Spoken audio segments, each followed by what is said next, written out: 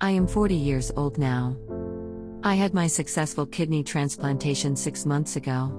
My story started when I was diagnosed at age 3 with a rare genetic disease. I started to pass blood in my urine. With time, I started to suffer from hearing and vision problems. No one was able to understand what was happening. My doctor suspected a rare disease and she advised to conduct a kidney biopsy studies and genetic testing, which confirmed her fears. My disease is not treatable, but the symptoms could be controlled. I keep using diuretics and blood pressure medication. Also, I try to avoid salty foods. Early management is very important to reduce and control the symptoms of my rare disease. My name is Alport syndrome.